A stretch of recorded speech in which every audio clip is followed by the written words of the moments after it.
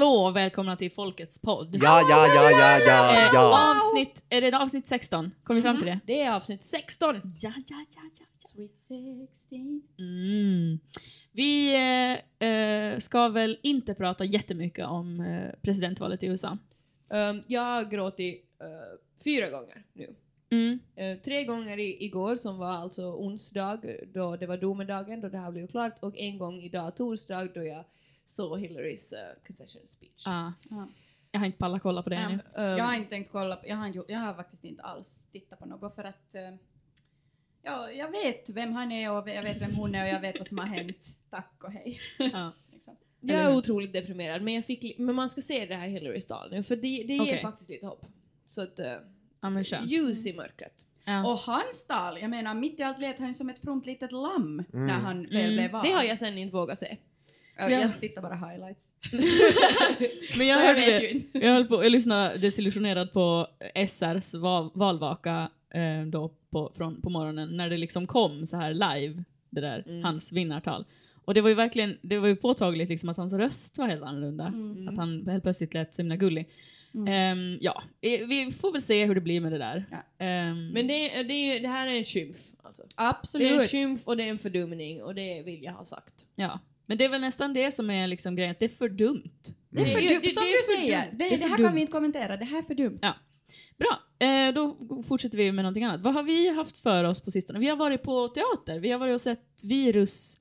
Allt som sägs. Och det tyckte jag var fascinerande för att en av skådespelarna där, Robert Koch, spelar en mamma. Han är alltså en kille som spelar en kvinna. Oj. Hur är det möjligt? Håll i hatten. Och givetvis, jag tänkte det här så fort han kom ut så fort som någon ropade mamma och han kom ut så tänkte jag okej, nu kommer det. Och så 2 sekunder senare började de i bänken bakom fnittra. För att det är ju så otroligt roligt när det här händer. Och det var ju inte menat att vara roligt liksom. Alltså från Virushållet så var det ju inte menat som en komisk grej. Det var menat som en bra, vettig grej. Okommenterat liksom. Ja. Men de där bara liksom fnittrar och fnissar. Tänk så tokigt. Han hade ju liksom inte ens på sig klänning eller så. Nej, alltså han var ju inte alls liksom, det var inte meningen att vara en rolig grej. Ja, fast han hade ju breda tygbrallor. Jo, alltså han hade ju jättetöntiga kläder och en jättedålig peruk. Ja, verkligen. Ja, jag vill inte... maskören jobbar hårt. Liksom. Ja, visst. Den har säkert jättemycket att göra. Jag tyckte om brallorna. Jag tyckte också om brallorna. Jag tyckte det var kul. Alltså de försatte ju en i ett så här 70-tals plyschkommunism liksom känsla. Ja, så var det ju. Jag tyckte om det. Och jag tyckte faktiskt alltså det var ju inte en snygg frisyr i sig. Men jag tyckte det passade med brallorna. Jo, alltså det var ju inte ett stilbrott. Skitsamma. Vi behöver inte dissekera hans frisyr. Utan, för grejen var ju det att de bakom oss bara skrattade sen varje gång som han kallades för mamma. Och jag hörde en av dem viska till den andra så här: vad bra spelat. För tänk vad duktigt. Det var otroligt duktigt av en skådespelare att kunna spela tjej. Va? Ny skådespelare! Han är ju Vitto-skådespelare! Jag tror jag har sett bilder på, alltså så här, skådespelare spelar ju allt möjligt jävla skit. De spelar typ hund. Ja, eller men alien. Möbel brukar de ju kunna spela också ibland liksom så här. Träd. Ja, men så här, du kan åka i rymden som skådis. Du kan liksom, även om du inte... Hugh Laurie har inte gått en dag i läkarskola. Han spelar ändå läkare i 11 år. Och ändå väldigt får de inte, måste man säga. Väldigt convincingly. Ändå får de inte en visning med bra spelat. Ja, nu får de ju han kanske. Kan ju få det. Jag tror inte att man är Hugh så, Laurie, wow, you really did a good dog there. Nej, men precis. Men det är ju som när folk håller på och frågar skådespelare så här: ja, du är ju straight, men du spelar ju homosexuell i den här filmen. Ja. Wow, hur är det? Hur känns det? Och man bara, men han spelar också alien!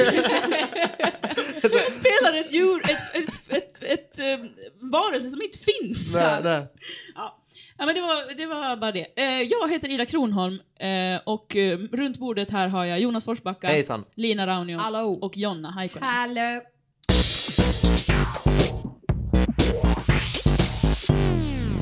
Vi sitter här med Sara Rasai. Välkommen. Tack. Jättekul att du är här. Tusen tack. Ännu en av förlagets fina författare. Din senaste bok, Djävulen är en lögnare. Vill du berätta lite snabbt om den? Den utspelar sig under en dag. Och den här dagen är den 2 november 2011. Därför att då gick en sån här ordförande för ett politiskt ungdomsförbund, en högerpolitiker, gick ut och sa ganska tydligt att han ifrågasätter liksom varje människas rätt att få barn, eller åtminstone att få det här understött av samhället. Att ska samhället faktiskt understöda att svagare element skaffar barn. Och sen utgår lite liksom någonting startade när jag läste det här citatet och sen så blev det här en odyssé genom östra Helsingfors under en dag. Och så en andra halvan av boken utspelar sig i Kamerun. Okej. Spännande. Den utspelar sig under en dag och den är liksom 300 sidor lång typ. Jag vet inte, är jag liksom bakom flötet, men jag tycker det är svårt att få ihop det. Alltså, hur skriver man en så lång bok om en dag? Så denna dagen ett liv. Just det. Alltså det rör sig ganska mycket fram och tillbaka i tiden, och allting hänger ju ihop med varandra. Så att någonting som man är med om föder ett minne eller föder en tanke eller någon dröm eller någonting. Precis, just det. Vi tänkte prata om, för jag har en vision för framtiden som jag undrar vad du tycker om. Och ni andra också förstås. Förlåt, jag vill inte jag ska inte favorisera Sara här nu, även om det är bara, jag tittar Sara djupt i ögonen. Känns bra. Ja. Nej, men därför att är det inte så, tycker att jag har läst typ 500 artiklar om att så här i Norden så är man så extremt individualistisk, eller vi har så extremt individualistiska samhällen. Men det har vi ju här. Och det kan på ett sätt kännas som någon sorts paradox, för att man ju annars pratar om liksom folkhems-Sverige och den nordiska välfärdsstaten, att man liksom så här tar hand om varandra, och samtidigt så är det den här extrema individualismen.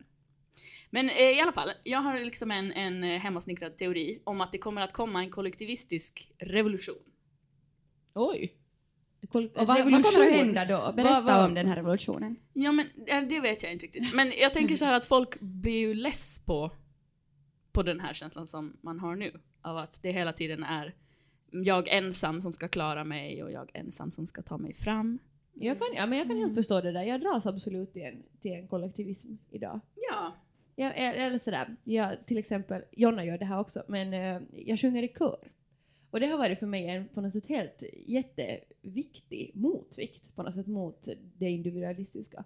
Att på något sätt, jag vet inte, det finns något vackert att ställa sig i ett led på nytt. På något sätt. Och att så många människor som gör en jättesimpel sak kan göra något så det blir så komplext och liksom så där stort på något sätt. Det tycker jag är fint. Men när jag började sjunga i kör var jag ju helt så där, gud, att kiva nu när min familj kommer hit på de här kejkorna och ingen hör vad jag sjunger och liksom. Nej, precis. Så det var lite och svårt att omställa. Men man märker ju folk som inte kan sjunga i kör.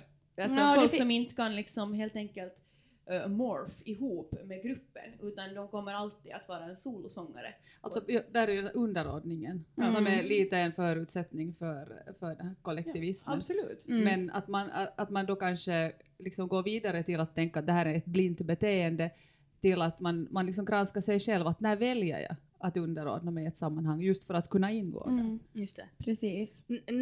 När underordnar du dig i ett sammanhang? Jag funderar jättemycket på varför jag känner mig så hemma i de här i liksom så här ganska traditionella kulturer från utvecklingsländer. Liksom när när jag studerade så var jag i Afrika, i Ghana, och allting var bara så skönt när jag var där. Allting bara föll på plats. Men då har jag rest väldigt lite. Det var första gången jag åkt flygplan till exempel. Att jag får ensam dit och bodde i en familj. där, i samma hus som 12-13 andra människor, och när jag är finländare så var jag ju liksom besatt av den första veckan att jag måste nu ta reda på att hur är de här människorna släkt och vad är det här? Vad heter mamma din ofödda? Inte ofödd, ogift. Vad heter mamma? Din mamma ogift.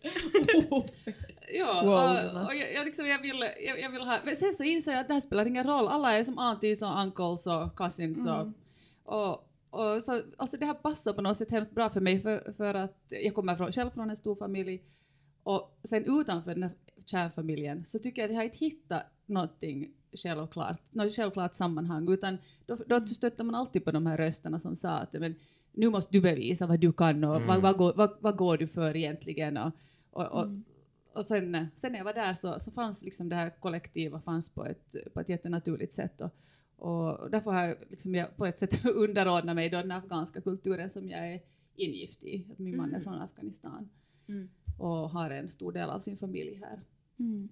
Ja, det är någonting som känns hemma för mig att vara i ett sammanhang. Vad är din roll i det sammanhanget? Min roll är ju oftast att man balanserar där mittemellan. Så jag skulle aldrig kunna påstå att jag vet hur det är att vara en kamerunsk kvinna eller en afghansk kvinna, för att jag är liksom, jag har en sån roll att jag är någonstans däremellan, men jag tänker att jag kan göra någonting av den rollen istället. Men någon slags mellanförskap liksom. Ja, absolut. Och just att man förväntar inte sig samma saker som man förväntar sig av liksom inom det här sammanhanget. Jag är här i Helsingfors, så är jag med i en församling som egentligen är västafrikansk. Och vi liksom höll på att förbereda någon större fest, och jag var med kvinnorna i köket där man ofta hamnar i de här sammanhangen. Och jag stod diskan och teskedar, och sen kom just jag tror att hon var från Kamerun, och hon kom fram till mig och sa Sister Sarah, let me help you. Och så man säger, liksom stig åt sidan, diska teskedar, det är kanske inte din starkaste. Att man är liksom, man förväntar sig inte att ha det här handlaget och det här. Utan, Men hur kan man göra det fel, tänker jag? Jag har funderat nu i snart 10 år. Diska en tesked. Man är så långsam, man står och funderar. Man kanske inte är effektiv liksom. Men även om du känner dig hemma då alltså i den här sortens sammanhang, så har du ju valt ett kanske ganska solitärt yrke. Alltså jag tänker att författandet, eller upplever du det inte som en ensam sysselsättning att skriva? Jag tror därför skulle jag inte kunna kanske vara bara författare, utan jag är också lärare. Och lärare är ju liksom... Och så har jag skaffat en stor flock. Jag har 4 barn. Just det. Den där typen av kollektivism låter ju liksom, som du närmar dig, så låter ju som så äkta. Jag tänker bara, jag ska inte låta cynisk här, men jag tänker att dagens kollektivism typ via streamsajter då ungdomar sitter och spelar datorspel och går ut på barrikaderna och säger att vi har aldrig varit så kollektiva som vi är just nu. Alltså vi pratar hela tiden, vi hänger hela tiden. Men jag tycker, jag ska inte heller prata om någonting som inte jag vet någonting om, men jag har för mig att där finns en stor individualism också. Där har man sin egen level, där jämför man vem har bäst gear här i spelet, vem har dödat flest andra typer i spelet.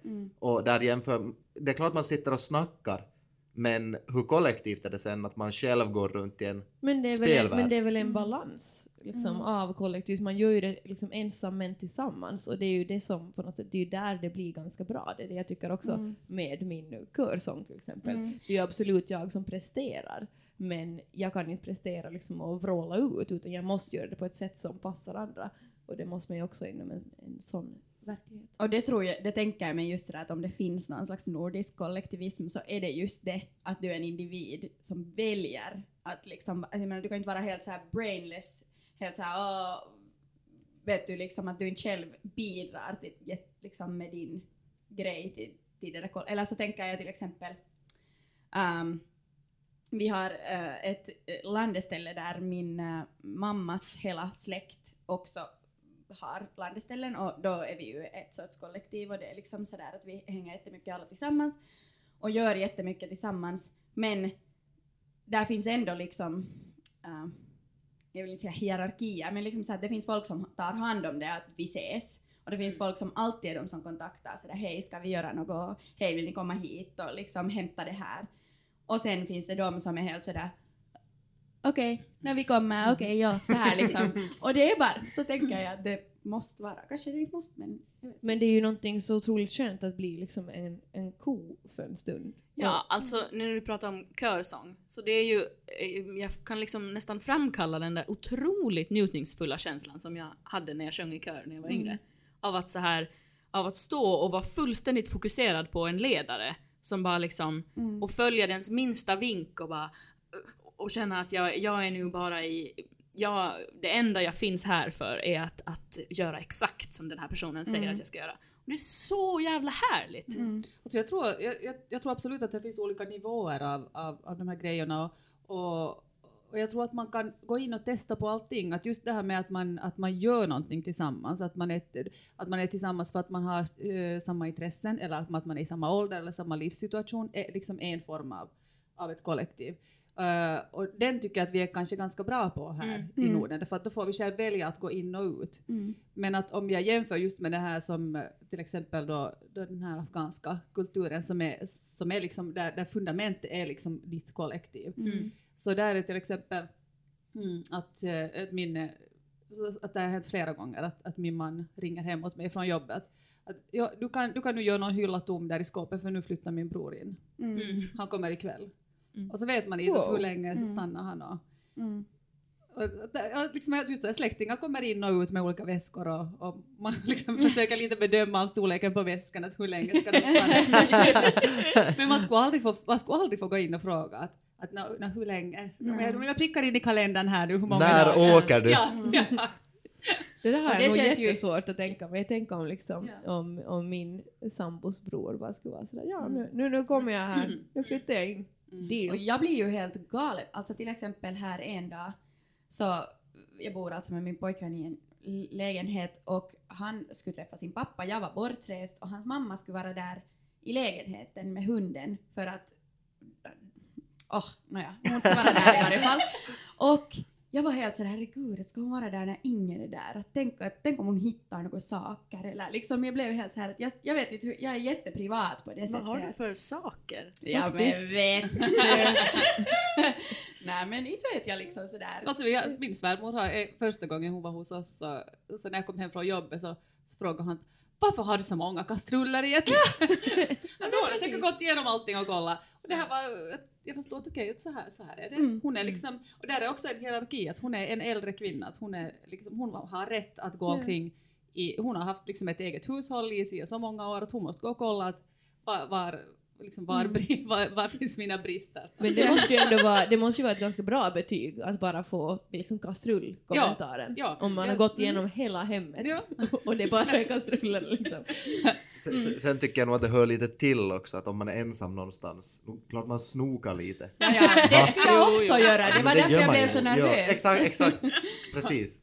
Ja, det är så. Men Jonas, du är den enda av oss som har gått militären. Hur var den kollektivismen? Jag vet inte. Jag tycker att det är skillnad på så här, du sa att det är så skönt att stå i led och bara fokusera på någon och inte behöva, alltså just att få underordna sig. Jag tycker att det behöver sägas i så fall att det är nog skillnad på led och led. Jo. Alltså, jag kan tycka om formationen man står i ibland i militären, men det är liksom på det där samma sättet som jag tror att jag skulle tycka om att göra konstsim, att alla ska göra lika samtidigt. Att det är lite, det är lite som, teater. Det är som synchronized dancing. Ja, det är exakt. Ju bra. Gud, vad otroligt kul det skulle vara om du skulle börja med. Alltså det skulle vara så kul att få se dig med dina liksom, extremt långa armar. Ja, så här, bara i vattnet. flaxa i vattnet. Ja, visst. Ja, Synchronized swimming. det är så roligt. Jag vet, på det sättet är det ju kul att vara i militär. Men jag menar, Men hur är det att till exempel sova med en massa andra människor i samma rum? Ja, fast det tycker jag hör till samma sak som så här, bara man gör någonting tillsammans men man är själv väldigt individualistisk. Där handlar det helt om att man måste ju som hålla käften bara, för alla skulle inte kunna sitta och prata om sina egna små grejer och vad är det jag tänker och hur känner jag över det här. Man måste ju liksom stänga av det. Så då är det nog mer bara att man sitter och har det trevligt, precis som på vilket kollo som helst eller vilken lägerskola som helst. Men att just det där att gå ut i det där ledet och underordna sig någon på det där sättet som man ska göra i militären med det där syftet, så det där kände åtminstone inte jag att det var så här, vad kul att vara kollektiva här nu över någonting. Nej, men den gemensamma liksom, underordningen har ju gjort så att sen är ni ju liksom kollektiva livet ut. Liksom, ni håller ju på att gå tillbaka, eller jag vet inte om du gör det, men många män går ju tillbaka till liksom, den tiden i militären, och det finns liksom plötsligt ett ryggdunkar-kollektiv i det att man har gått igenom den där skiten. Det är ju ett annat typ. Och min bror och Jonas har faktiskt varit samtidigt i militären, och när de sågs första gången var det inte sådär liksom, de visste inte ens vad den andra hette i förnamn, utan det var typ såhär, jag känner den här Forsbacka, frågar min bror mig. Jag bara, liksom. Ja, det är lite gulligt, men det är också en masspsykos. Ja, men det var ju det som var det sjukaste. Jag var helt så att, jag menar, ni har varit tillsammans i ett halvt år. Har ni inte frågat vad den andra heter i förnamn? Men märker vi här, finns det liksom en skillnad på de kollektiv som finns tillgängliga för män i vårt samhälle och de kollektiv som finns tillgängliga för kvinnor i vårt samhälle? Att jag tänker om det här liksom, om kollektivismen om de liksom sociala sammanhang som männen har springer ur liksom värnplikten medan vi träffas i församlingens kök liksom. Ja, och jag tycker ju att i vår kultur så har kanske det här parförhållande har ersatt den här liksom bro-koden.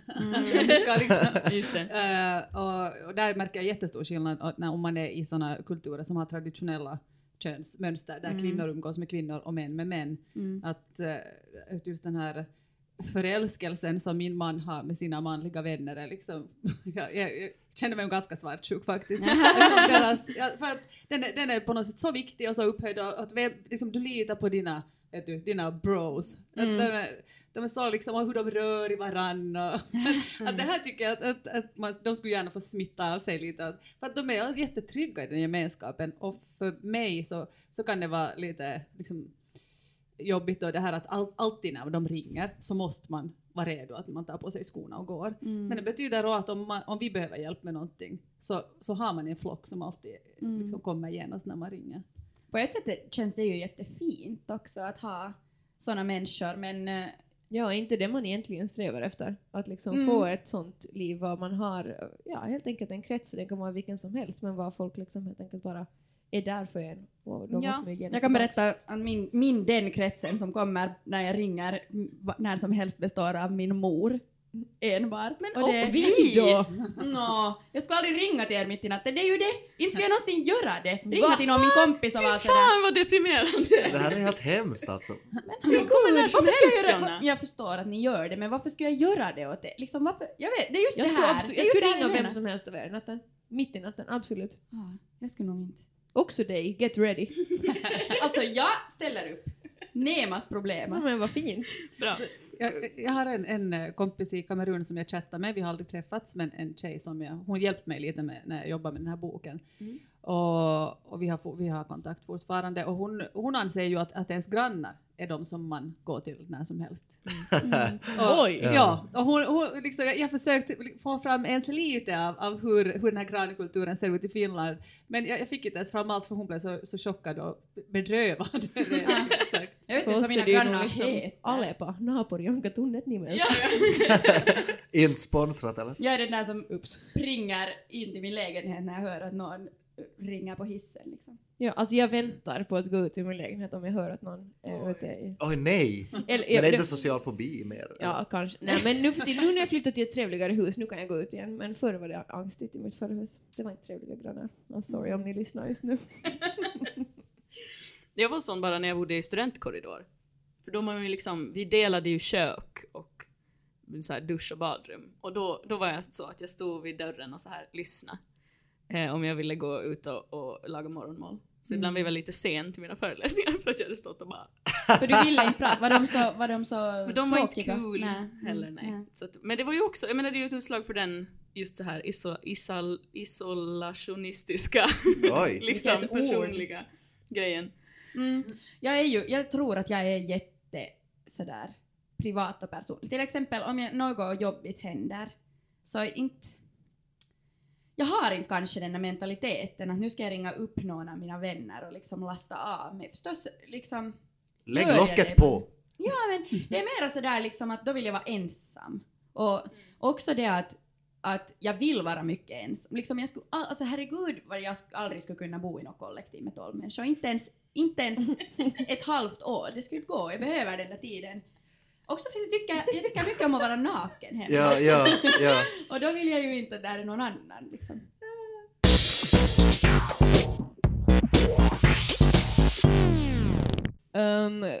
Tänker, ni är i ert hem. Jag blundar. Visualize this nu. Även du, kära lyssnare. Visualize. Du är i ditt hem och du plockar upp en sak. Jonna, vad är det för sak du plockar upp? Det är smutsiga kläder. Okej. Ida? Det är en liten skål på fot där jag har typ 5 svenska kronor. Okej. Jonas? Banan. Okej. Och så vill jag att ni frågar er frågan. Does this spark joy? Vad sa du? Does this spark joy? Alltså, gnistrar den här av glädje för dig? Varför fan ska vi fråga det av oss själva? Därför för att Marie Kondo, en fantastisk japan, frågar sig det här. Och nu frågar sig en hel värld det här. Jag vill tala om fenomenet att kondoa. Att kondoa, det är ett verb nu. Jag tycker det är ett unfortunate verb. Man kan, alltså, folk laddar upp på Instagram liksom sitt pre- och post-kondo-hem. Kondo är alltså en sorteringsmetod. Ja, jag går igång på sånt här. Marie Kondo, att du ska gå allting i ditt hem. Så ska du gå igenom. Under ett halvår måste du kondoa hela ditt hem. Du ska ta upp vad som helst. Du ska ta upp varenda en sak och fråga dig frågan. Nej, gör folk det här. Varenda en sak. Ja. Tar folk upp varenda grej och frågar sig själv. And if it sparks joy, så får du ha det. Då får du spara den kvar. Men det måste ju vara att alla slänger allt. Nej. Så är det inte. För folk har faktiskt saker som är sparking joy. Men om den inte är sparking joy, så då ska du thank it and release. Nej, ska man säga nej. Men ska man säga... jag har en fråga. Tänk om man har en hoarder till sambo. Exakt. Vad ska man göra då? Då måste sparar en massa gamla nyckelringar. Då måste man tvinga med den till kondo eller sen helt enkelt flytta isär. Exakt, jag tänkte säga, du kan ju plocka upp din sambo och fråga dig själv. Does this spark joy? Nej. Men alltså det här har på riktigt alltså förändrat folks liv. För att det här gör så att folk inte har overly cluttered hem. Det här är ju grejen av att man har saker liksom helt i onödan. Man har saker som inte ger en någonting och man ska bara omringa sig av saker som ger en någonting gott. Alltså, herregud vad det Alltså, här låter. Det är ju liksom bara ett jättedumt sätt att säga så här att ha inte så jävla mycket skit. Man kan samtidigt bara säga liksom släng extra skit. Ja, titta. Det är sorteringsnamn. Det är ett helt schema liksom. Så här, hur du ska först, det är liksom också hur du ska gå igenom de här sakerna i rätt ordning så att du får det gjort. Vadå rätt ordning? Vad är det rätt ordning? Du ska börja med kläder till exempel. Och sen ska du till sist sluta med sådana här minnen. Du vet, man har lådor med foton och sådana. Jag har inte, för jag slänger extra skit. Det blir aldrig så. Jag har massor med extra skit. Jag har också massor med men extra skit. Jag skulle aldrig kunna gå omkring och säga den där otroligt fåniga saken. Kan ni se mig stå i min lägenhet och plocka upp någon men du jävla... kan väl säga den ironiskt? Du kan väl ändå... Men då hjälper det ju inte mig, då är jag såhär ha och så ställer jag tillbaka det. Men du måste ändå... Okej, fan, jag tänker att det här är lustigt, men jag gör det. Gör du det på riktigt? Alltså jag har ju aldrig fått ordentligt kondo. Jag har ju inte någon slags självkontroll så att jag skulle kunna på något sätt göra det här inom ett halvår och gå igenom alla mina saker. Du har inte följt schemat. Jag har inte klarat av att följa schema. Men folk som följer schemat, så det förändrar deras liv. Men nu vill jag tänka tanken. Ja. Tänk om man applicerar den här meningen på liksom allt. Då är man galen. Man är redan galen när man gör det med sina saker. Ja. Men då har man ju inget kvar alltså. För då har man har ju så här, om man tar sina relationer. Does this spark joy? Ofta, men inte alltid. Om jag frågar det här en dålig dag, vad händer då? Ja, men man kan väl inte tänka bara att idag, eller hör det till den här nej, men om man tänker liksom så här overall, does this spark joy? Och sen råkar man liksom vara i en svacka i en längre period av att det här är lite skit. Då försvinner du ju ifrån den och till sist är man där. One lonely condo island. Det är en hemsk tanke. Ja, jag tycker också det är en märklig syn på livet. Liksom som känns så otroligt så här ja. Jag menar, det är ju bara hur många procent av världens befolkning kan det vara som som har problemet med att man har för mycket grejer. Som har råd att slänga skit också. Ja, Det är också de som har råd att köpa den här boken. Ja, men varför liksom Vittu gör inte det då? Ja, jag vet inte. Men folk har ju för mycket saker, och om de går igenom de här sakerna så kan man ju verkligen också liksom föra dem till ställen. Det är ju inte det här liksom, det är inte slit och släng, utan det är liksom, du kan ju donera det. Du kan liksom du kan göra många saker. Det finns ju folk som har för mycket saker, och de kan ju göra bra saker med det att de har för mycket. Så är det. Så det finns ju en positiv sväng här, och jag tycker i alla fall att det skulle vara vettigt för mig att kondoa. Men jag vågar inte. Nej, för att vi skulle reta dig så mycket. Ja. Nej, men det är okej. Det är okej. Ja. Men det känns bara liksom, till sist så sitter jag ju där i en vit låda. Ja. Eerie. Då kan vi komma och göra en dokumentär om dig. Ja, men det är som den där människan. Kvinnan som kondoade ihjäl sig. Wow. Ja, Anyhow, jag tycker att ni alla ska titta runt och fråga er, does this spark joy? Och några saker som inte sparking joy kan man ju i alla fall liksom get rid of. Jag tycker att det är en helt vettig slippery tanke. slope. Ja, verkligen. Liksom, om jag börjar med det. Aj. Ja. Men jag känner att vi ska ta den tror här... ni inte att man då har runt omkring sig bara saker som ger er någonting gott? Nej, för det kommer aldrig att hända. Saker ska inte ge dig något gott. Det är, så här, det är inte därför de finns. De ju. Jo, men det är inte därför de... Alltså så här, du kan inte tillskriva det till... Jag tycker så här att vi tar det här Jonas förslag. Alltså så här, har du onödig skit runt omkring dig. Och det kan man ju applicera på hela sitt liv. Det kan man också applicera på sina relationer. Har du en massa onödig skit, hänger du med en barndomsvän som har blivit rasistisk och hemsk. Det är onödig skit. Thank it and release it from itself. Thank it and release it. Absolut.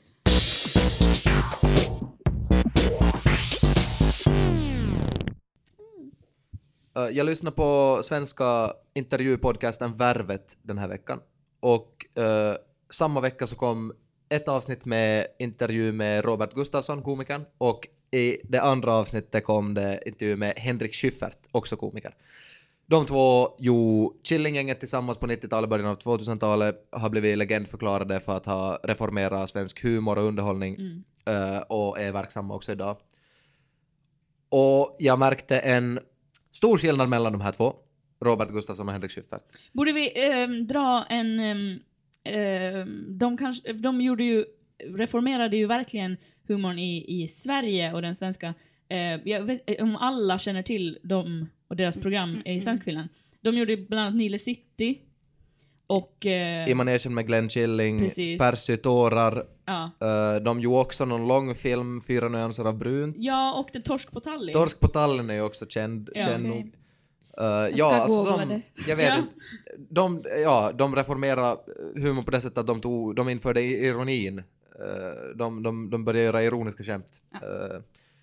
My kind of guys.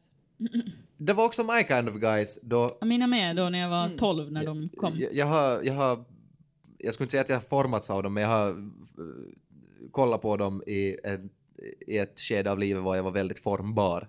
Så kan man säga. Skillnaden mellan Schyffert och Robert Gustafsson i Värvet var intressant. För de måste ju alltid prata om Killinggänget tiden då de är intervjuer, och de har inte gjort produktion sen de slutade. Och det går rykten om att det slutar ganska dåligt, så man märker att de inte gärna pratar om det. Men de måste ju förstås ändå göra det. Skillnaden mellan de här två är att Henrik Schyffert idag helt tydligt tar avstånd från mycket av deras material. För att det är sexistiskt, homofobt, rasistiskt och på många andra sätt också problematiskt. Not our kind of guys. Alltså. Funkofobt. Extremt mycket. Transfobt. Ja. Medan Robert Gustafsson inte gör det.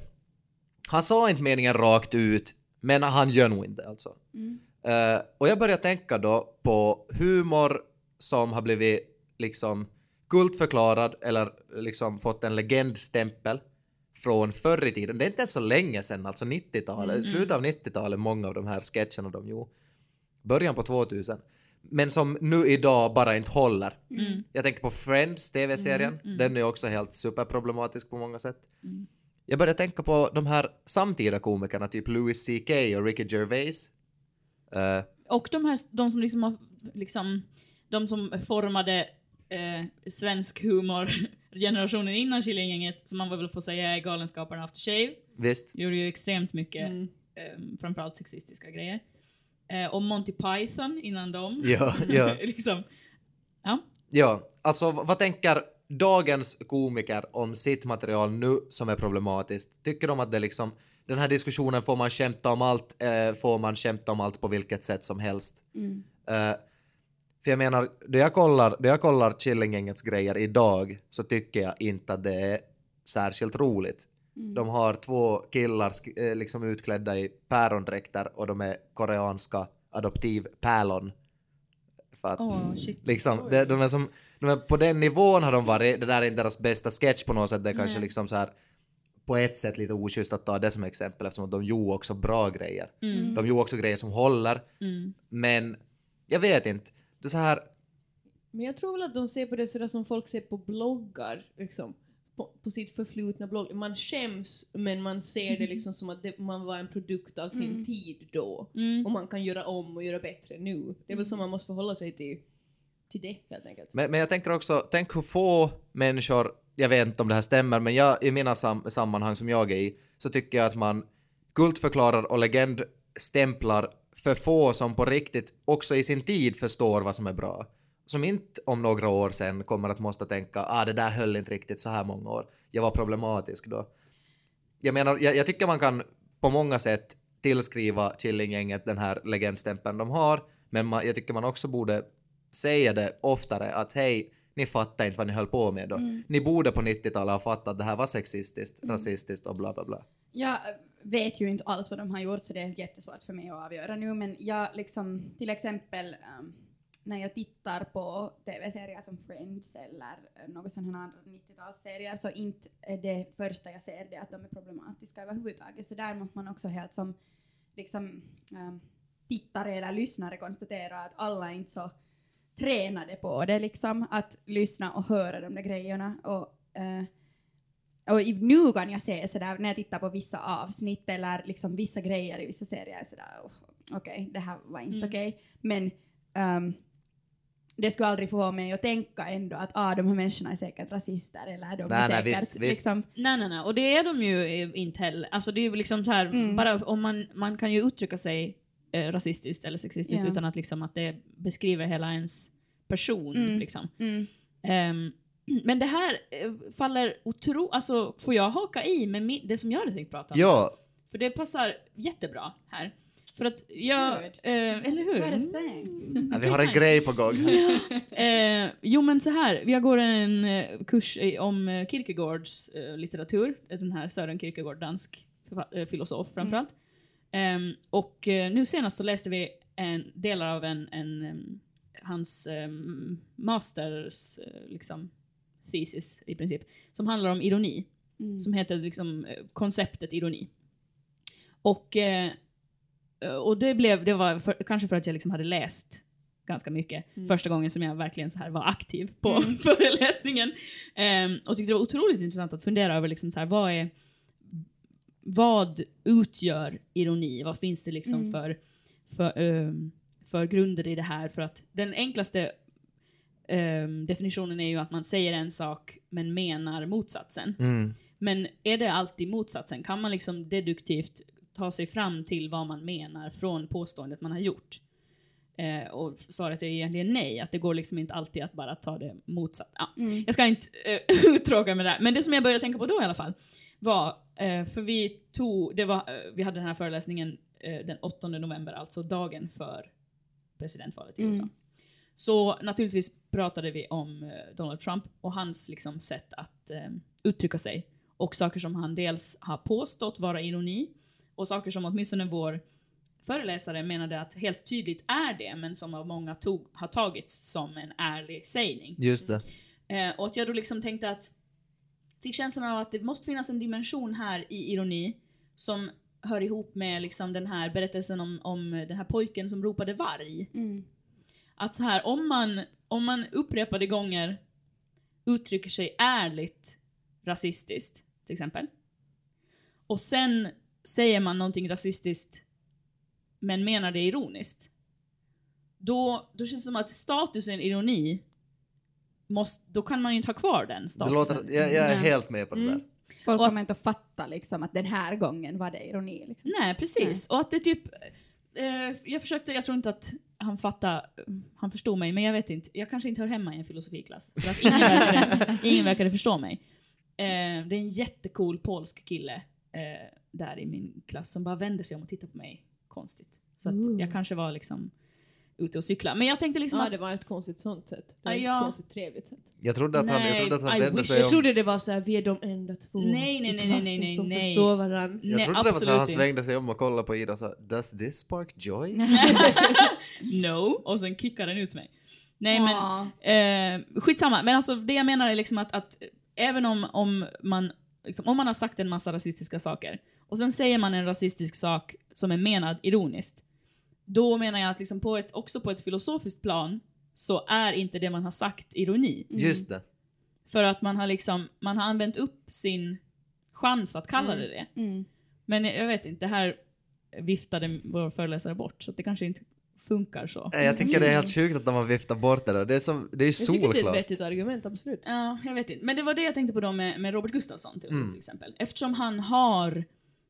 det är ju det som gör att det känns lite olustigt för mig. Om jag tittar på någon Killinggänget-sketch, som jag typ inte vågar göra, för jag minns att jag tyckte det var så jävla kul. Ja. Alltså Nile City var ju det roligaste som någonsin har hänt. Ja.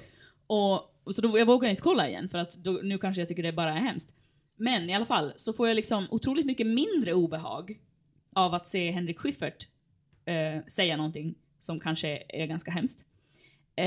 Mindre obehag av att se honom än av att se Robert Gustafsson, eftersom han sen har liksom visat sig ha en massa väldigt hemska åsikter och liksom behandla folk väldigt illa. Okay. Så blir jag liksom så här, då känns det hemskt, för att då är det som att han har tagit bort sin egen rätt att vara ironisk på någon annans bekostnad genom att trycka ner folk. Yeah. Och där måste jag hålla med liksom, att jag tycker typ tv-serier där man gör en liksom rolig grej av att någon är svart till exempel. Så det kan jag enbart tycka är roligt under de premisserna att jag vet att den här människan inte på riktigt tycker det liksom, och att den vet ju att om jag skulle veta att den här människan har röstat på Donald Trump typ, så skulle jag mitt i allt tycka att herregud vad vidrigt liksom. Så det är ju också jättebundet till det att hur är den där människan privat liksom.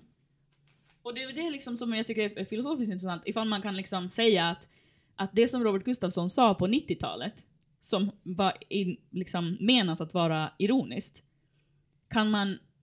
kan det liksom upphöra att vara ironi? För att han nu sitter i liksom på 2000-talet framåt, har suttit i intervjuer och sagt att han är antifeminist och visar hur han är rasist. Det där är ju superintressant.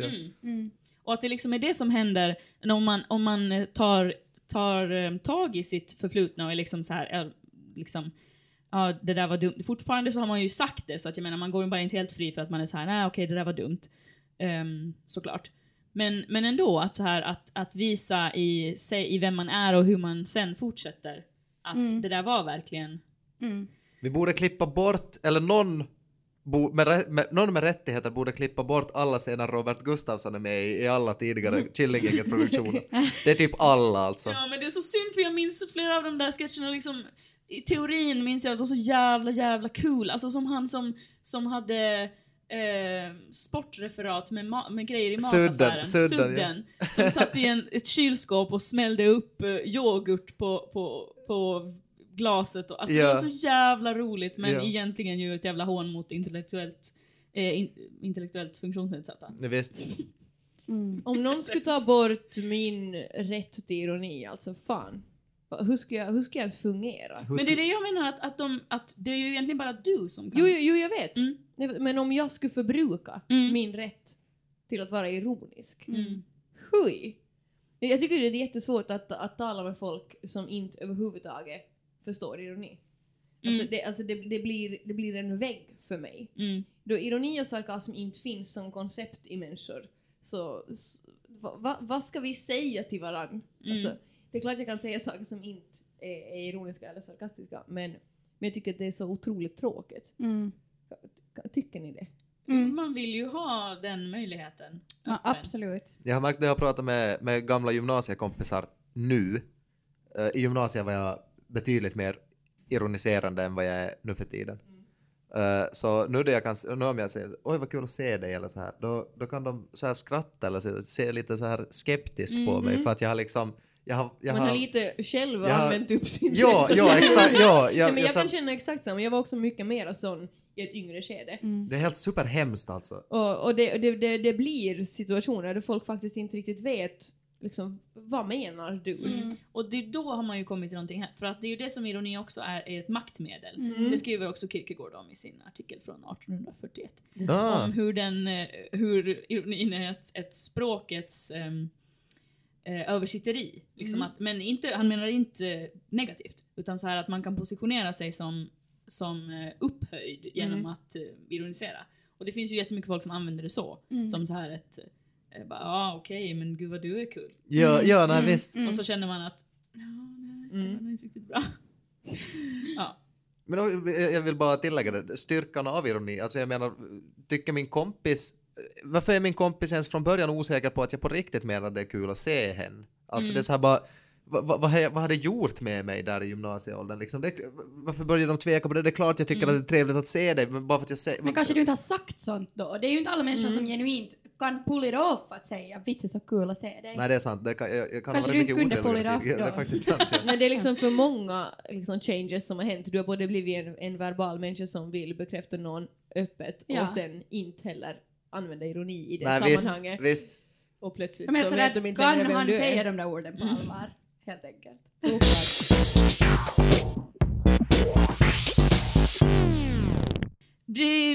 Det här är alltså en podd som görs i samarbete med förlaget. Och nu, vi har ju blivit nominerade till ett pris. Det är helt otroligt. Alltså, tack så jättemycket till alla som har nominerat oss. 3 podcasts blev nominerade och vi är en av dem. Årets bästa podcast. Jag tycker ni det låter? Det låter bra. Jam. Jag gillar det. Det är alltså på den finlandssvenska blogg- och nöjesgalan det här priset kommer delas ut. Vi kan tyvärr inte vara där, men herregud vad kul att bli nominerad. Om ni vill att vi ska vinna det här priset så kan ni fortfarande idag, fredag, om ni lyssnar när det här kommer ut, fredag den 11 november, så kan ni fortfarande rösta på oss. Rösta! Man kan gå in, ni kan hitta länken på vår Facebook-sida. Den är där. Det går lätt. Ni behöver inte rösta på alla andra. Och det finns många där att välja mellan. Det är jättemånga kategorier. Scrolla ner till podcast så är vi där. Och så klickar ni i Folkets podd och så rösta. Det är otroligt lätt och det gör oss otroligt glada. Men alltså det är ju folket som har nominerat och det gör mig så otroligt glad. Jag visste inte att det här ens var going on. Och någon har liksom, någon har verkligen gjort det här. Tack till er. Woo! Fan vad nice. Har vi någonting mera som vi ska säga? Nej. 16, vilket jävla avsnitt. Verkligen. Ja. Asbra. Förlaget, det sa jag redan, det här Folkets podd. Hej. Ha det bra! Happy Friday!